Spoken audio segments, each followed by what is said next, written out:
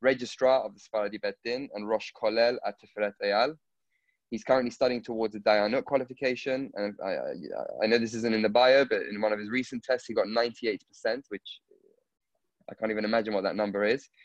He's doing a Dayanut qualification through Eretz Chemda, and he holds through the Montefiore Endowment.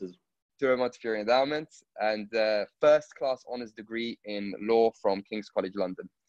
He is also Rabbi-elect of Lauderdale Road Synagogue, which is now official news. Unfortunately, we're losing Rabbi Kada in Northwest London, but it's definitely a big gain for the Lauderdale Road community. Tonight, Rabbi Kada will be giving us a very special approach towards a topic that's I've definitely struggled with throughout the years with regards to human free will versus the omniscience of HaKadosh Baruch Hu. So Rav Kada, the stage is yours. Thank you so much, Sina, for the very kind introduction. Just before I begin, I hope my internet connection is stable. I'm speaking to you all from the Cotswolds in Gloucestershire, where Baruch Hashem, we've had incredible weather over the last few days. We arrived here on Sunday and going back on Friday. When Sina wants something from you, you can't really resist. And so, although we scheduled this a few weeks ago and I tried to get out of doing a shiur on the 12th of August during my holiday, I didn't have much choice. But here I am, therefore, in my slightly casual attire, more casual than usual when I give my shiurim. But it's still a pleasure to see everyone here, and especially Rabbi Dr. Levy and everyone else who I know here and as well. Baruchim Abbaim, and thank you for joining. Sina, I have to say to you, Chazak Baruch for this amazing group you together, Avigasan, have put together. Just hearing the names that are coming up, Tzvi Zohar and Shmuni Phillips, it's fantastic. And B'ezrat Hashem, this will be the beginning, and the journal as well, which I'm really looking forward as well to be part of. This is all amazing news and something which we Sfaradim need, not just here in England, but across the world. So Chazak Baruch, and B'ezrat Hashem, you continue to do amazing work for the Sfaradim and all of Am Yisrael. Just one correction, Sina, there's not going to be a loss to Northwest Hendon because I'm still going to be involved giving Shurim B'ezrat Hashem. So yes, I'll be in Lauderdale Road, but we'll still be very involved with the wider community of B'ezrat Hashem. Okay, so without further ado, let's get right into this topic. So I want to share with you Sephardi specifically approaches to the old age question of human free will v. God's omniscience. So this is, as I'm sure you all know, this is a question any thinking person would have thought of sometime through their lifetime. This question troubled me a lot when I was a teenager. It was something I used to think about a lot and I used to speak to lots of people about. Because if we can't get this clear, then it really makes all of our life choices, sometimes we feel, may be worthless. And so let's start right from the beginning. We have to face up to it. We know that our ability to choose is what makes us human, right? Human beings are in many ways similar to all other mammals. And one of the crucial differences that we have to the rest of the animal kingdom is our ability to choose. And we're going to read this in a few weeks' time in the Torah, in Parashat Vayim. I'm just sharing the screen. If you have a look. And this is in Parashat Nitzavim Vayelech, in Parashat Nitzavim to be more precise. The Torah tells us here, I put before you life and good, death and bad. And I'm commanding you to go in the ways of Hashem, etc. Ha'idot in verse 19. Ha'idoti bachem hayom et hashamayim bet haaretz.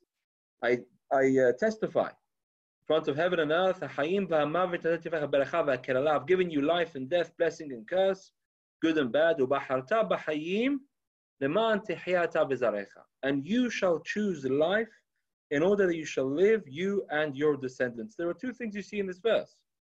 Number one, you see is that the ability to choose is in the Torah. The Torah is clearly telling us that we have the ability to choose. It's not something which is, as some scientists may argue, something which we don't really choose. We're preordained how we decide things. Torah is clearly telling us that we have the ability to choose. And the Torah also says, Lema'an tichyeh. These are the key words. So that you shall live. When we choose, we live. It's the ability to choose which gives us that feeling that we are human beings. Suppose, let me give you the following two scenarios. Suppose you go to a cafe every day, same cafe each morning, and you have your tea there. And one day you come in there, you're a young teenager deciding what to do with your life, and you walk in there and someone forgets a book that talks about, let's say, how good it is to be a doctor. A book all about how amazing it is to become a doctor.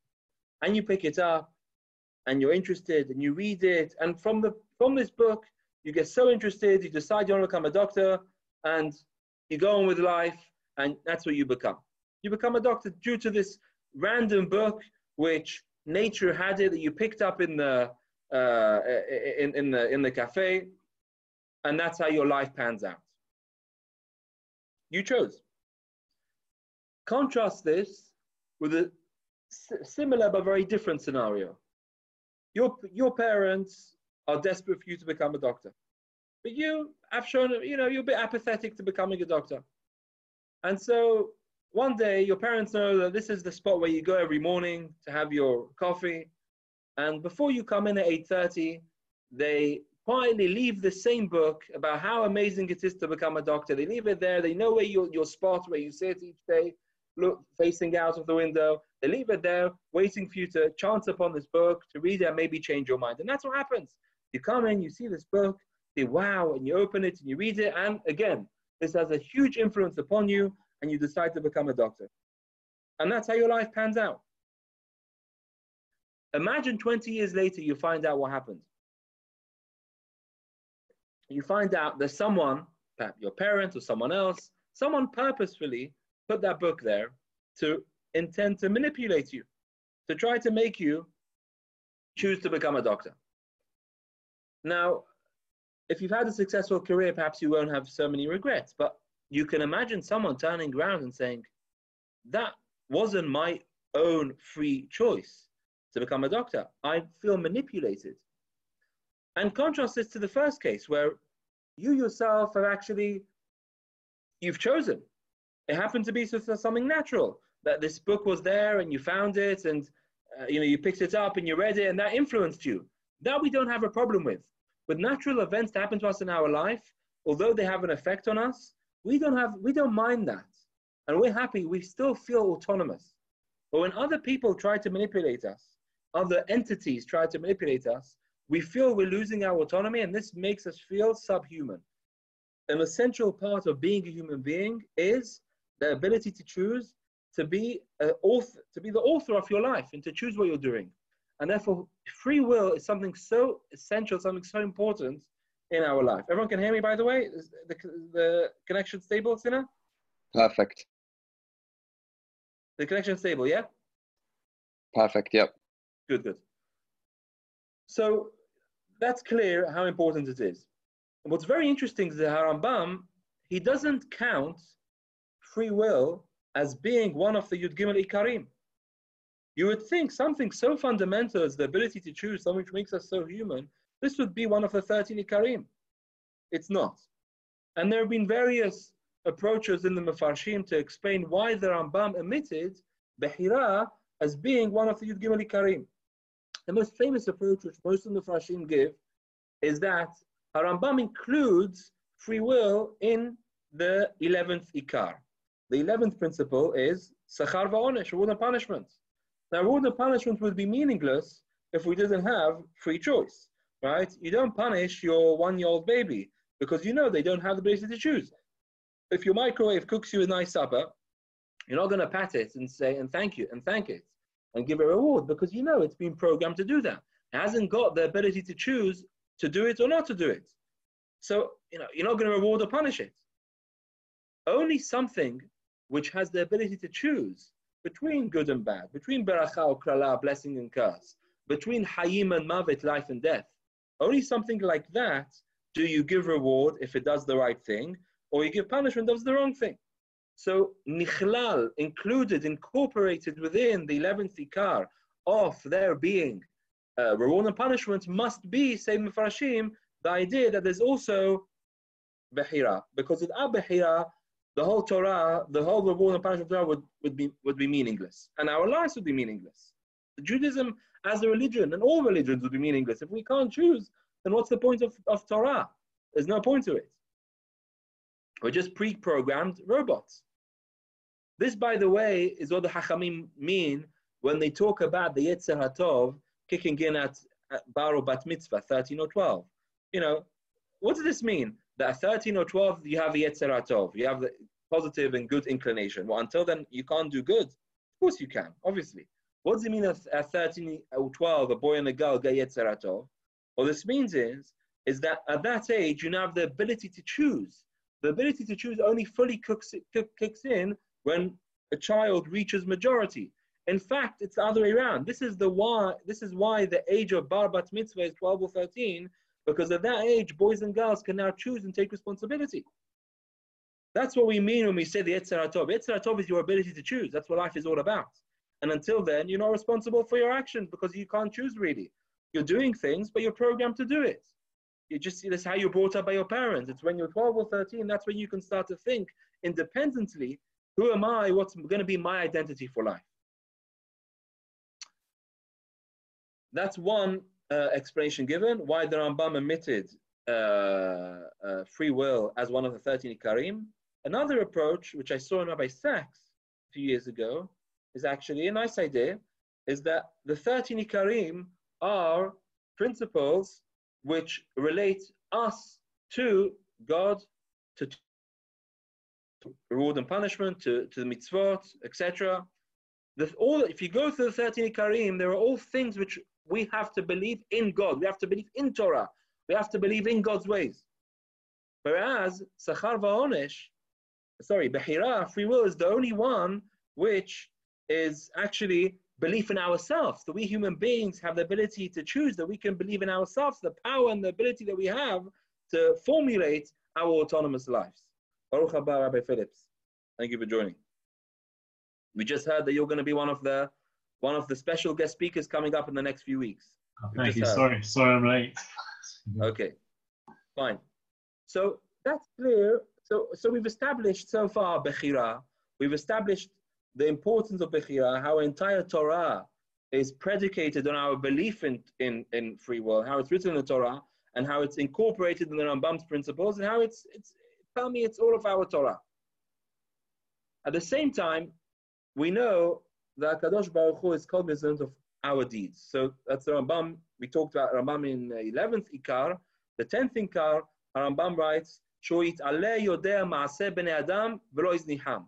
HaKadosh Baruch Hu knows our actions, and He hasn't abandoned us. Part of HaKadosh Baruch Hu's hashgacha is that He knows what we're doing. And not just He knows what we're doing now in the present, He knows everything. He knows the past, He knows what we've done, He knows the present, and He knows what we're going to do in the future.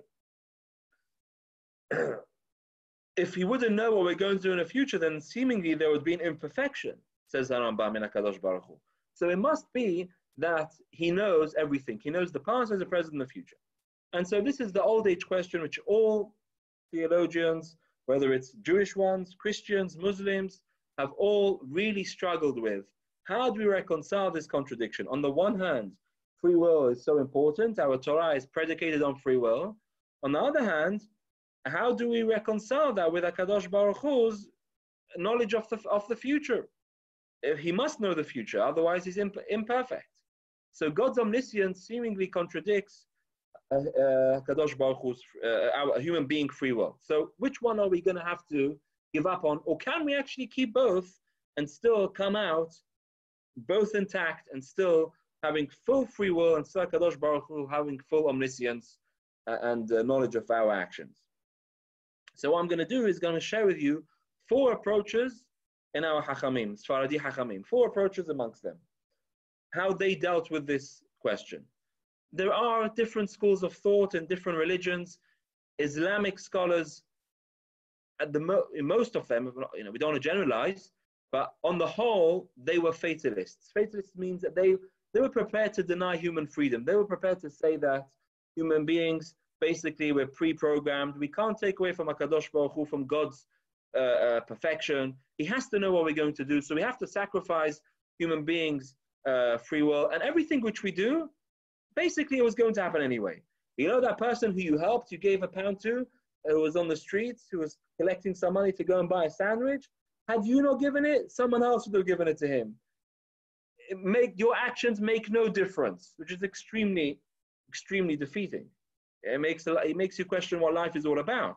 If everything which you do has really no effect, whether for the good or for the bad. For the bad as well. I hurt someone, even if I hadn't hurt him, someone else would have hurt him. In Christian theology, you have the same idea, which is accentuated mostly by in Calvinism. In Christian theology with Calvinism, John Calvin in the 16th century, he created the idea where God is fully omniscient and he's elected certain people to be saved through no merit of their own. The rest of mankind is doomed. And those people who are saved, they are programmed to do the right thing. Everyone else is doomed. Again, a very fatalistic approach and one which we would struggle to accept. Robert, I'll come to you. I'll come to questions soon, Robert, if that's okay. So how do our Hachamim approach this issue?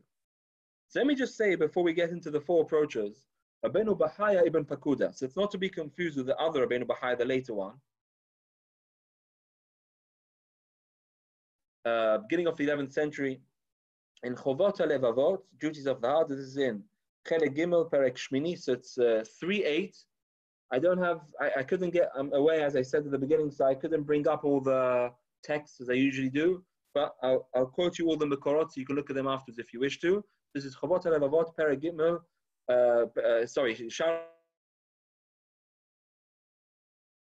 this question, and his response is, I don't have a response. That's what he says. He says, this question is beyond man's capacity, and you have to rely on faith somehow that the two can be reconciled. And he adds in, if HaKadosh Baruch Hu knew that the knowledge of the solution to this problem was necessary, he would have told us about it. He would have told us. If it was important for us to know the answer to this question, he would have let us know. We don't know the answer. Obviously, it can't be that important, so don't spend too much time thinking about it. Get on with life, accept the two. He's not going to sacrifice any of the two. He's not going to sacrifice our free will. He's not going to sacrifice the Kadosh Baruch Hu's omniscience. Somehow the two go together. We just have to believe it. And if we really need to know the answer, Kadosh Baruch Hu will reveal to us the answer. Baruch Hashem, throughout the centuries, we were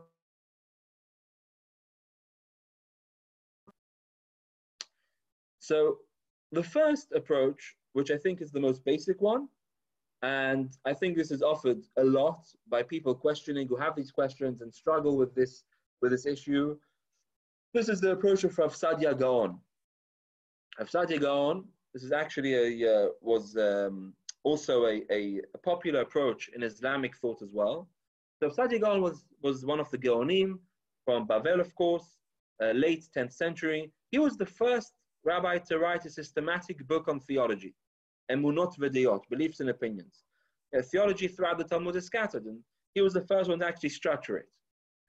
And he was, of course, a fierce opponent to the Karaites of his time, to the Karaim. So he says, look, we have full free will, and still God knows our choice. Because HaKadosh Baruch Hu's knowledge is not determinative, it's not causative. So what this means is that God knows the end product of all my deliberations and considerations before I decide what to do. It's I who's deciding, just Hashem knows what I'm going to decide in the end. So tonight I'm going to have I'm going to have a choice. Should I learn something extra this evening, or should I spend the evening playing a game? Yeah, I've got a choice in front of me, and I'm going to now deliberate. I'm going to choose one over the other. Whilst I'm choosing, I have free choice what I'm going to choose. HaKadosh Baruch Hu, his knowledge, his perfect knowledge, knows after all of my deliberations, he knows what the end product of my choice will be, what I'm going to choose to do.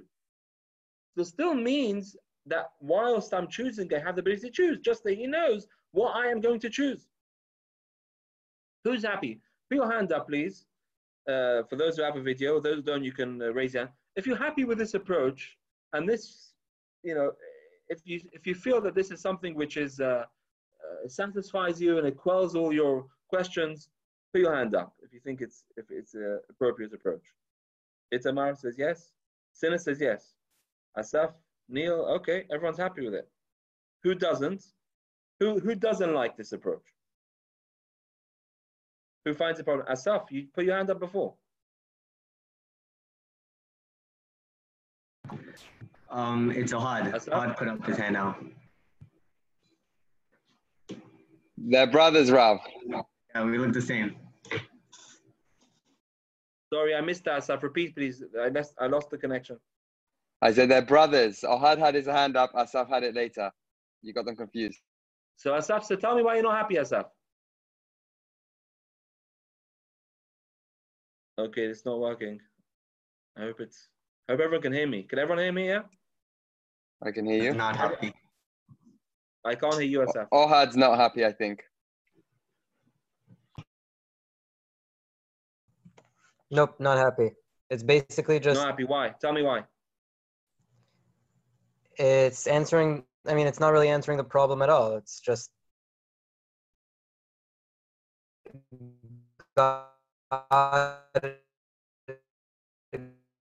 God still knows the process as is. He's just pushing it off till the end. Okay, I missed that. I'm sorry. I obviously can't hear people. It was a very bad connection, but just hope everyone can hear me still. So I'm not sure what you said, Ohad, but my issues with this approach is that, I don't know if you were saying this, is that at the end of the day, when I'm there choosing between good and bad, I know at the back of my head that Kadosh Baruch Hu knows what I'm going to choose, right? So it makes my choice again meaningless, because I know deep down, I know someone there already knows what I'm going to choose. So whatever I choose, whether I choose good, whether I choose bad, my choice is meaningless. Kadosh Baruch Hu already knows what I'm going to choose. It just makes all of our choices so difficult, because deep down I know that God knows what I'm going to choose. And furthermore, why the need to go through all of this? If Hashem already knows the outcome of all our decisions, He knows what we're going to choose, then why have to go through all of it, right? So look, if some people are satisfied with this approach, but many others feel that it's not satisfactory, because it just pushes the problem further back. So, the second approach by the Baal Emunah Rama, Harav Emunah Rama, Rabbi Avraham ibn Dawood, who was a 12th century Hacham, philosopher, astronomer from Cordoba. The Rambam quotes him sometimes in Moreh Nevuchim. According to him, human beings have full free will. We have to have full free will because, again, that's what we said at the beginning, that's what makes us human. However, he's willing to say that HaKadosh Baruch Hu, in order for us to have free will, in order for us to be able to choose and to have Sachar V'Onesh, HaKadosh Baruch Hu somehow, I don't know how theologically this works, but HaKadosh Baruch Hu limits His own foreknowledge. So HaKadosh Baruch Hu has full knowledge of everything that happens in the universe. His Yidiyah is one, but just like the Mekubalim talk, he doesn't say this, but I'm saying an analogy, just like the Mekubalim talk about how the Tzimtzum, HaKadosh Baruch Hu created the world, he was Mitzamtzem, he held back. And he made a halal, he made a space in which humanity, which the universe could exist. So to HaKadosh Baruch Hu's Mitzamtzem, he withdraws and he holds back his ability to know the future in order for us to be able to have Bechira. I'm sure many find this very difficult, and if you were to say this, people would probably find this quite heretical, to say that HaKadosh Baruch Hu doesn't know what we're going to choose.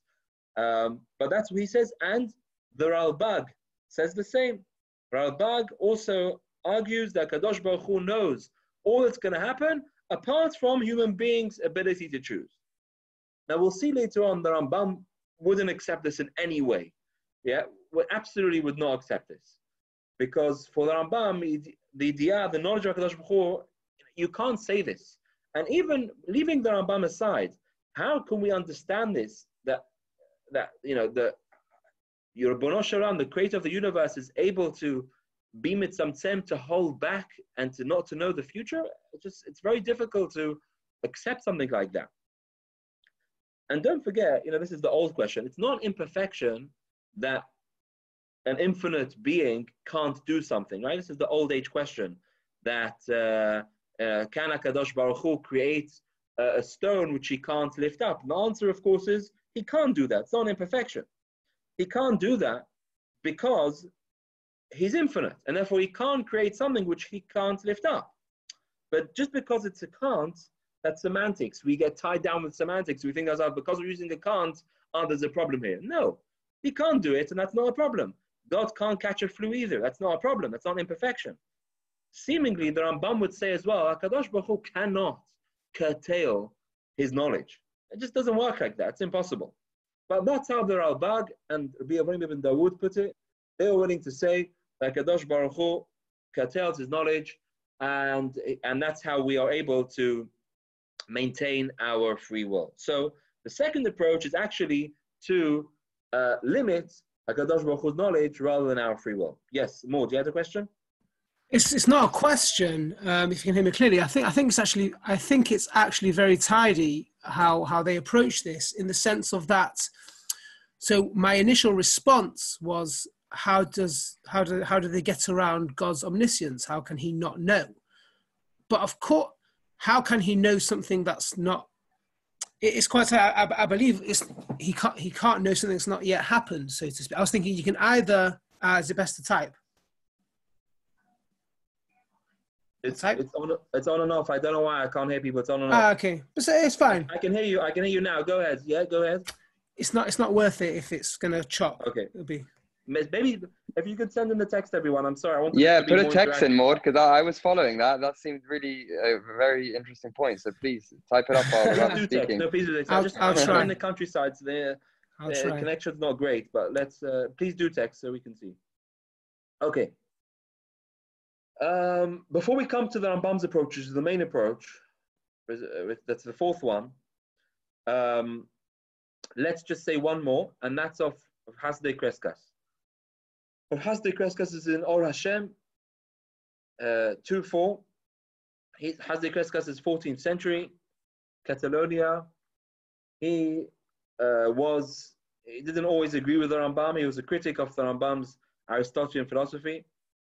He distinguishes, interestingly, and this is the closest we get to an idea of fatalism in Judaism. This is the closest we get. So he goes the other way. So far we have Rav Sadia Gaon, who's trying to balance the two. Then we have Ralbag sacrificing HaKadosh Baruch Hu's omniscience. Then we go to the other side, where we have Rav Hasdei Kreskas, who wants to actually say a version of faith, not the fatalism. Let me explain what he says. Most philosophers, most of our Hachamim were indeterminists, which means that we assume full psychological, moral freedom. We blame ourselves for doing something wrong. We blame others for doing something wrong. We look up to people who do good things. We take responsibility for the good and the bad which we do. Determinists, on the other hand, they argue that we can only imagine that we are free to choose. Every one of our choices is determined by loads of things, by our character, by our genes, our environment, our culture, our society, all other factors. And if a human being would struggle to do this, but who knows, one day when as technology develops, it's maybe possible.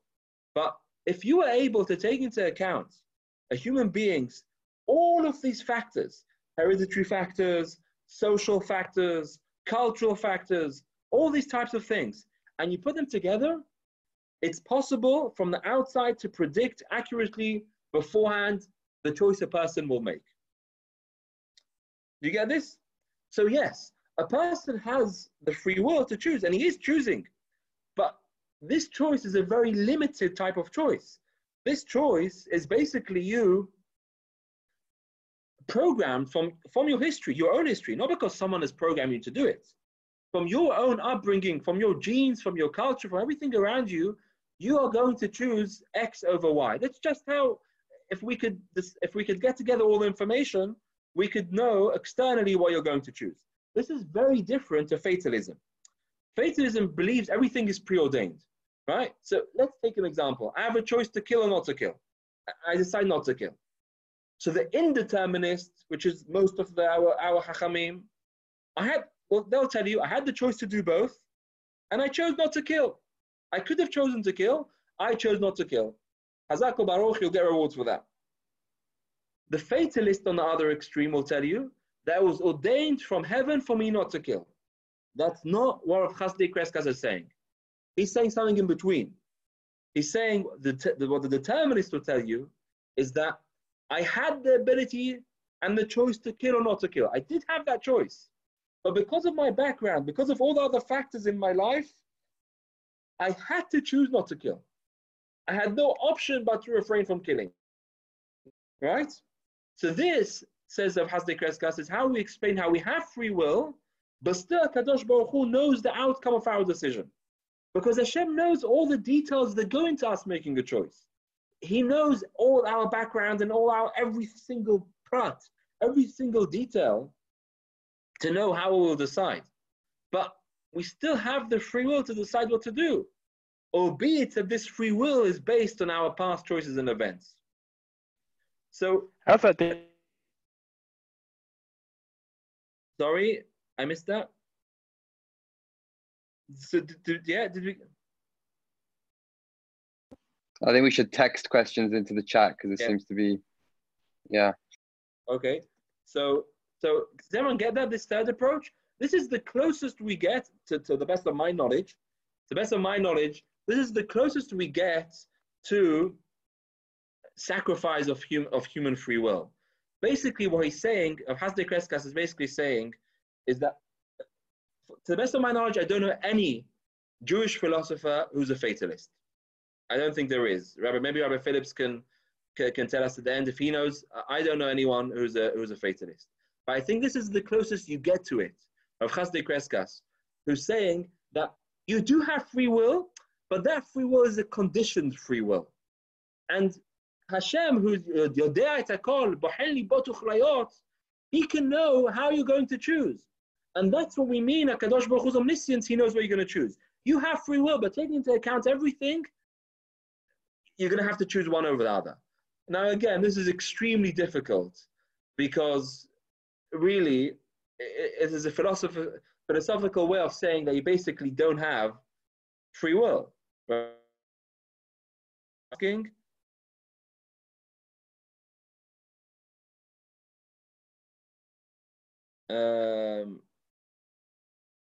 Ohad, I think basically, yeah. Sorry. You mean, isn't it the exact same thing as fatalism? Yeah? Determinism is the opposite of fatalism. Determinism means I can choose.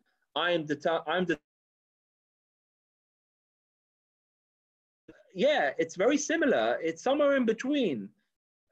Look, it's still that it's not like fatalism where I've been ordained to do something. You're still choosing to do, but you have to choose due to your background. So it's still very difficult for me to understand how you can say that there's sechar v'onesh. Where's the reward and punishment? So there's a very interesting Rav Dessler which ties into this, which I'll share with you at the end if we have time, which totally goes against this of Chasdei Kreskas, totally. Although he incorporates elements of this of Chasdei Kreskas into his thought, and that I think makes a lot of sense. I'll mention that at the end if we have time. But this is the third approach, which is willing to sacrifice human free will in order to maintain HaKadosh Baruch Hu's omniscience. Let's go to the fourth approach, and this is the main approach. I think this is the most convincing. I'll get to all the questions at the end. Okay, so let me just share with you the fourth approach of Harambam, and then we'll go through all the questions in the chat box. So let's start. To understand the Rambam, you have to see Ilchot Yisodei Torah. So let's share the screen.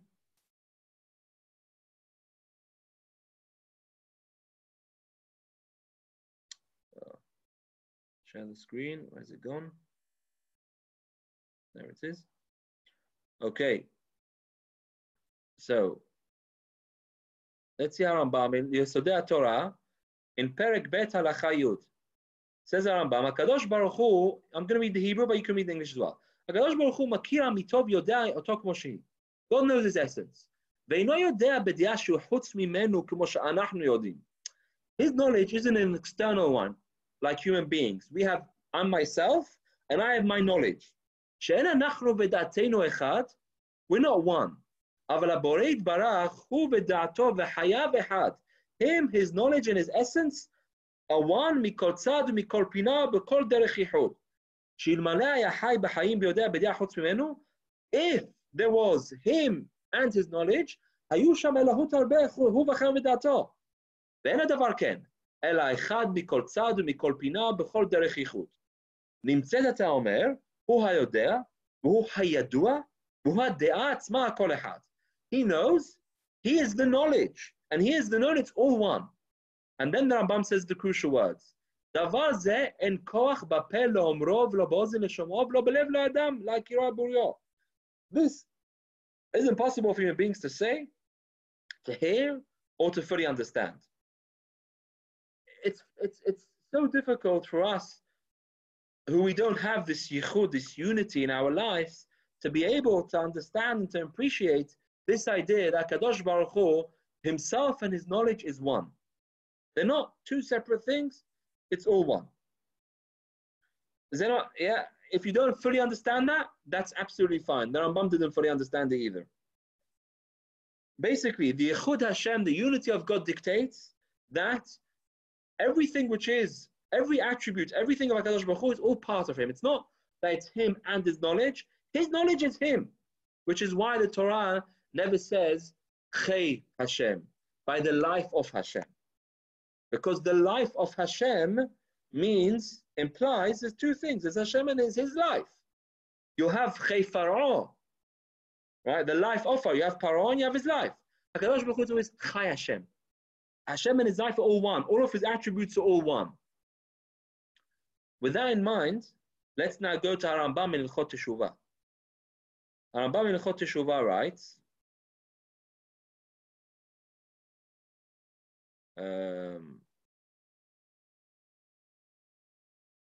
okay, so this is in Ilchot Teshuvah, fifth chapter.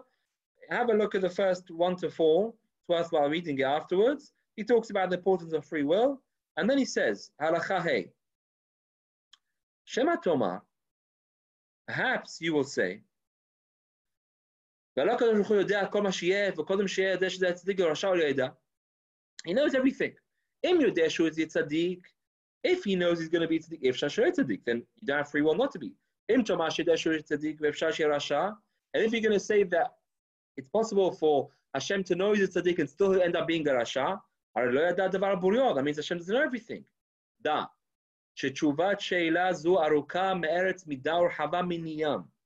answer to this question is extremely wide to understand. And there are great principles and mountains dependent on this. But you have to accept what I'm going to tell you. We've already explained what I just showed you. שהקדוש ברוך הוא אינו יודע מדעה שחוץ ממנו כבני אדם שהם בדעתם שניים. הקדוש ברוך הוא doesn't know from a dea which is out of him. אלא הוא יתעלה שמו ודעתו אחד. It's all one. ואין דעתו שאדם יכול להשיג דבר זה בריאו. It's not possible for us to fully comprehend this. וכשם שאין כוח באדם להשיג ולמצוא אמיתת הדבורה שנאמר. Just as it's not possible for us to fully comprehend and understand the essence of God, as it says, כי לא יראני האדם וחי. A person can never fully comprehend me. Similarly, it's not possible for you to know the knowledge of God. Ishaya says,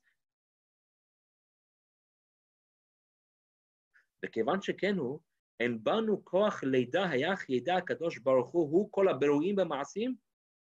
It's not possible for us to know how הקדוש ברוך הוא knows everything, אבל נדע בלא ספק.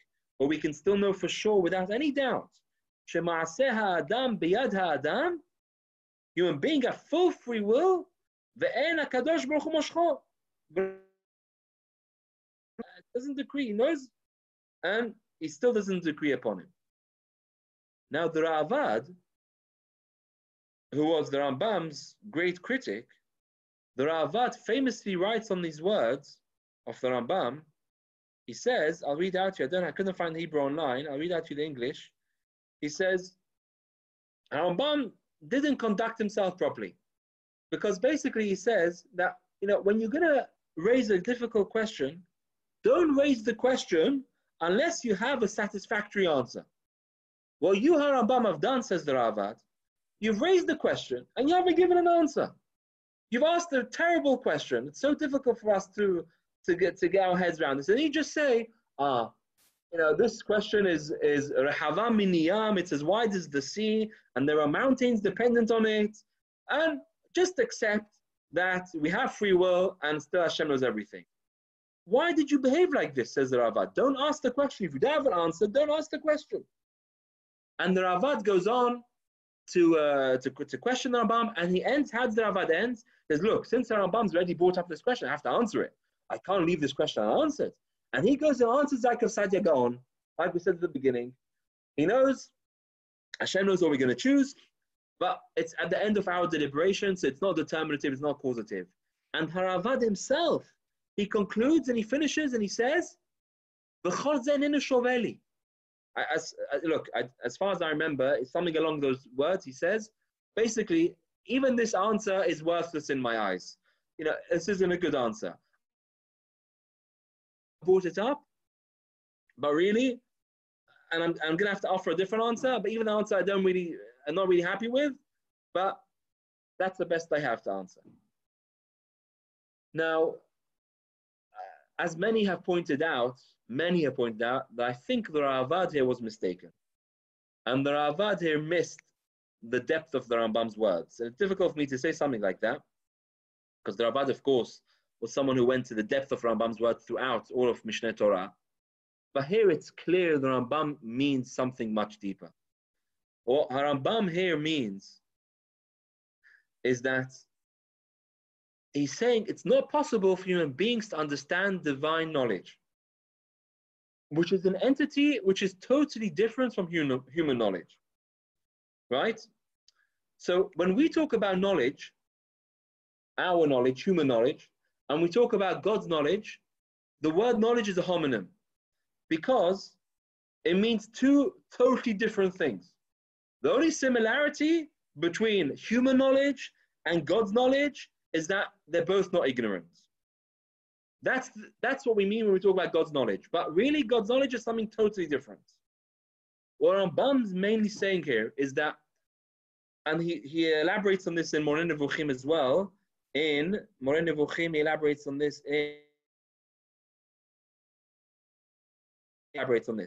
What all the philosophers made the mistake of doing was to compare HaKadosh Baruch Hu's knowledge with human knowledge.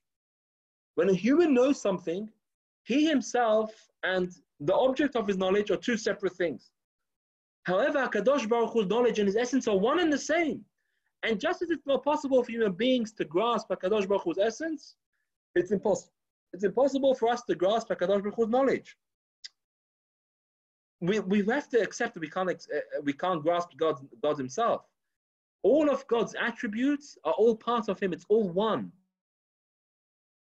Merciful. Hashem is compassionate. Hashem is truthful. All these attributes all fall under one being, under one essence. Whereas human beings have themselves and have their attributes. Just like we can't know God's essence, we can't know any of his attributes. We can't talk about his mercy. As the Rambam famously writes, when we talk about HaKadosh Baruch Hu being merciful, we don't mean he's merciful. We can't say Hashem's merciful. All that we mean when we say Hashem is merciful is that he's not merciful. You get that? When we say HaKadosh Baruch Hu is Hesed, his kindness, what do we understand Hashem's kindness? We can't say Hashem is kind. What we mean is Hashem's kindness and our kindness, when we talk human kindness, they're homonyms. They both mean that we're both not kind. That's the closest we can get. But we can't talk about HaKadosh Baruch Hu's kindness. We can't talk about his mercy. We can't talk about his knowledge, because his knowledge is part of his essence. Just like you can't talk about his essence, you can't understand his knowledge either. And with this, what the Rambam is saying is that this whole problem, the contradiction between free will and omniscience of Hashem, is a whole different question.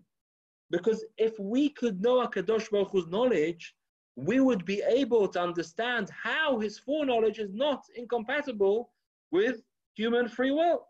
Somehow they are compatible. But for us, with our human knowledge, we cannot understand how free will is compatible with God's foreknowledge. Divine knowledge, even though we human beings cannot fully comprehend this compatibility, how it goes together. I'll just end with this. There's a very interesting Mishnah, which the Tosfot Yom Tov, Rabbi Hela, points out. There's a Mishnah in Pirkei Avot which says, very bluntly, Hakol tzafui v'reshut netuna. Everything is foreseen, Hashem sees everything, yet there's full freedom of choice. And you have to think to yourself, when Haravad asked on the Rambam shouldn't have brought up the question if he's not going to answer it. That's what the Mishnah in Pirkei Avot is doing. The Mishnah says, Hakol tzafui, Hashem knows everything, and yet harashut netuna, you still have full free will. How on earth do these two go together? Says the Tosfot Yom Tov, Rav Hela, he says, this Mishnah is exactly what the Rambam meant. The Rambam means this. This is where the Rambam got this from this Mishnah. Harashut, Hakol tzafui, everything, God's fully omniscient. We don't have to sacrifice God's foreknowledge like the Ralbag did, like Rabbi Avraham ibn Dawud did. Don't sacrifice it. And don't sacrifice your free will either like Hasdi Kreskas did. They're fully compatible with one another. For human knowledge, they're not compatible. We humans cannot understand how they can be compatible. But from a Kadosh Baruch Hu's perspective, from a divine knowledge point of view, they are somehow compatible. That's how they go together. And so, that's how he is willing to put the two together. And that's what he says. That's where the Rambam got this from. This is the Pshat in the Rambam, this Mishnah. And just like us humans, if you think about it, us humans, just because we know the present, I'm watching something outside. Imagine I'm looking out of my window now. Look out of your window and you'll see someone walking and you don't know which way they're going to turn. Just because you know what's happening now in the present, that's not determinative. Just because you know what's happening now and you're watching that person walking, it doesn't mean you know what they're going to choose. The knowledge of the present for us humans is not determinative. In HaKadosh Baruch Hu thought, there's no past, present, and future. There's no, you can't talk about past and future. Our whole problem comes from asking, we are constrained within time. And therefore we ask, Hashem knows the future. So how do we have free will in the future? We can't get them together because for us, as human beings, we can't understand how they're compatible because we live in time and we're constrained by future. But from HaKadosh Baruch Hu's perspective, past and future is present. And therefore, just like for us human beings, we can understand and we can understand that living in the present, we can see what people are doing, doesn't mean that we know what they're going to choose. So to HaKadosh Baruch Hu is all in the present. He knows what's happening. He still somehow doesn't know what we're going to choose because his knowledge is all in the present and his divine knowledge is somehow compatible with our ability to choose. So to summarize what we've said this evening, and then we'll take questions. I'll go through the questions in the chat box. And what I've said basically is I introduced the importance of Bechira, how fundamental it is in Jewish thought. We went through the Pesukim. We talked about how the contrast how a person can feel so manipulated and so let down when we don't feel that we're choosing. But at the same time, we know HaKadosh Baruch Hu is fully omniscient. So how do we reconcile the two? We've given, which is the first approach, who said Rabbeinu Bahaya, who said, I don't know the answer, just accept it. Have emunah pishuta. Accept it, there's no answer. But the four approaches which we've tried to reconcile, number one is of Saadia Gaon, later echoed by the Ravad, that they are compatible. Hashem knows our final choice, what we're going to choose. He knows the future, He knows what we will choose. Second approach, Avraham ibn Dawood, is that they are, Kadosh Baruch Hu has limited His foreknowledge. Third approach of Hasdei Kreskas is that our free will is limited in the sense that, indeterminacy, in the sense that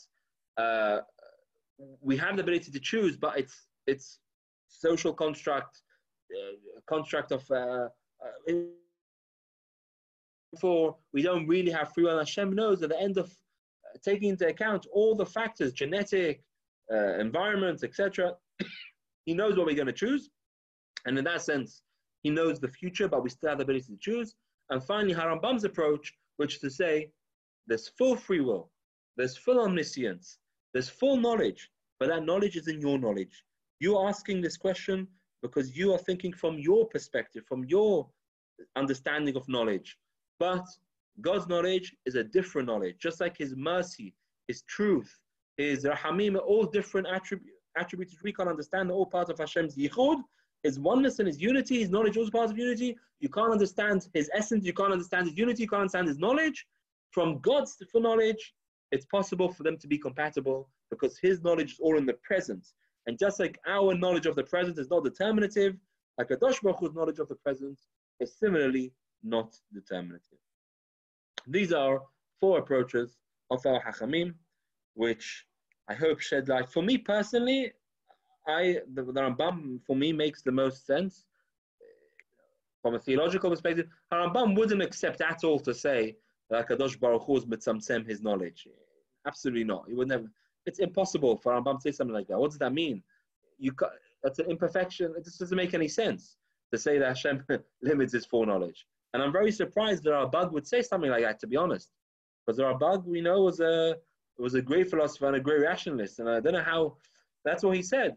But that's how Rambam is somehow putting the two together, and he's saying, look, we know there are constraints to our understanding of the divine, and we can understand, but there are constraints to our understanding, and from HaKadosh Baruch Hu's perspective, the two are compatible. So let me just go through the questions in order. You try to unmute yourself if you want, and we can try to do it. I think you might want to pick two or three just so you don't go too over time. Okay, I'll quickly go through it. If Rambam can't accept Tzimtzum, how does he explain the fact we exist separately from him? It's asking, if the Rambam can't accept Tzimtzum, how does he explain the fact that we exist separately from him? Look, I didn't say he doesn't accept Tzimtzum. It's a very good question. I don't know if he doesn't accept Tzimtzum. He wouldn't accept the idea that he's mitzamtzem his knowledge. Now, how he would get around the idea that, how we human beings exist independently when he permeates all of everything.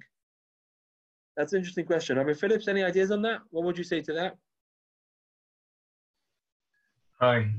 I would think that the whole question is based on a premise that Rambam would reject, that the idea that we and God cannot coexist without kind of limitation is based on the idea that we and God move in the same kind of realm. We don't understand God's existence at all. So I would say that Rambam would reject the whole premise of the question. We cannot ask that. We cannot say, why can we and God not coexist? Because our existence is just our knowledge of a different ilk altogether. So what do we mean when we say God exists? I think he also doesn't mind looking. He doesn't not exist. We cannot understand what it means. But the whole idea of God has to be mitzamtzem and create the halal in order for us to exist presumes that we have the same kind of existence, and that our existence somehow impedes or is a limitation of God's existence. That's what I would have thought. I haven't seen that anywhere.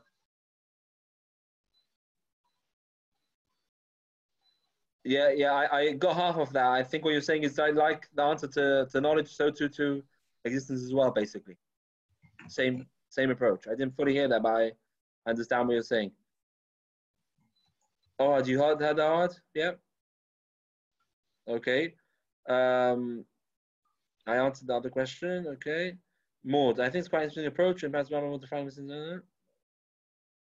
Has happened yet. So what does that know? It has to happen. Has to happen to be knowledgeable. Pushes it back. God knows it. So it's happened in some sense, some way. Same as God knows everything. But could be tricky theologically. God, but admittedly, this might be assuming a certain definition of omniscience. Okay, interesting, Maud. Yeah. Again, I don't think the Rambam would agree to that, but interesting. Is the observed phenomenon that situation heavily determines choices? How would those who hold we have Bahira explain that? Oh, it's a very good Asaf. Okay, so that ties in. Asaf's asking, isn't it an observable phenomenon that situation heavily determines choices? How would those who hold we have Bahira explain that? So when I quoted the Chasdi Kreskas before, he's saying that all of our choices are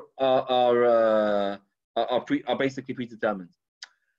You're right, 100%, Asaf, that some of our choices are going to be heavily influenced by situations, by our past, by our society, by the people, our environment, people we find ourselves around. And this is what the famous Rav Dessler gives the analogy of the battlefield. He says, let's say there's a battlefield, there's a war between France and England. And, England have their territory, France have their territory, and we're fighting over this territory in between. So let's say England are successful and they push forward 100 meters. Those 100 meters are now part of English territory. And we're no longer fighting on those 100 meters anymore. Now we can extend the battle to beyond. Now the battle's going to move 100 meters the other way into French territory, right? So he says, all of us have places where we have already captured, i.e. English territory, and we have places which are French territory, which we're not going to capture now. In this current situation, we're not going to capture. There are some mitzvot which, based on our past, based on our background, based on the way we've been brought up, we've captured. We're not going to have, I imagine, the vast majority of us here are not going to have a nisayon, are not going to have a test, let's say, fasting on Yom Kippur, keeping Yom Kippur. Okay? We're not going to question keeping Yom Kippur. It's captured. For many of us, we're going to have things in the French territory which we just cannot get. Types of mitzvot which are so far from us, we just can't reach it. It's not even an aspiration which we can have yet because it's so far off the radar. Then we have things in the middle where we're fighting with on a daily basis.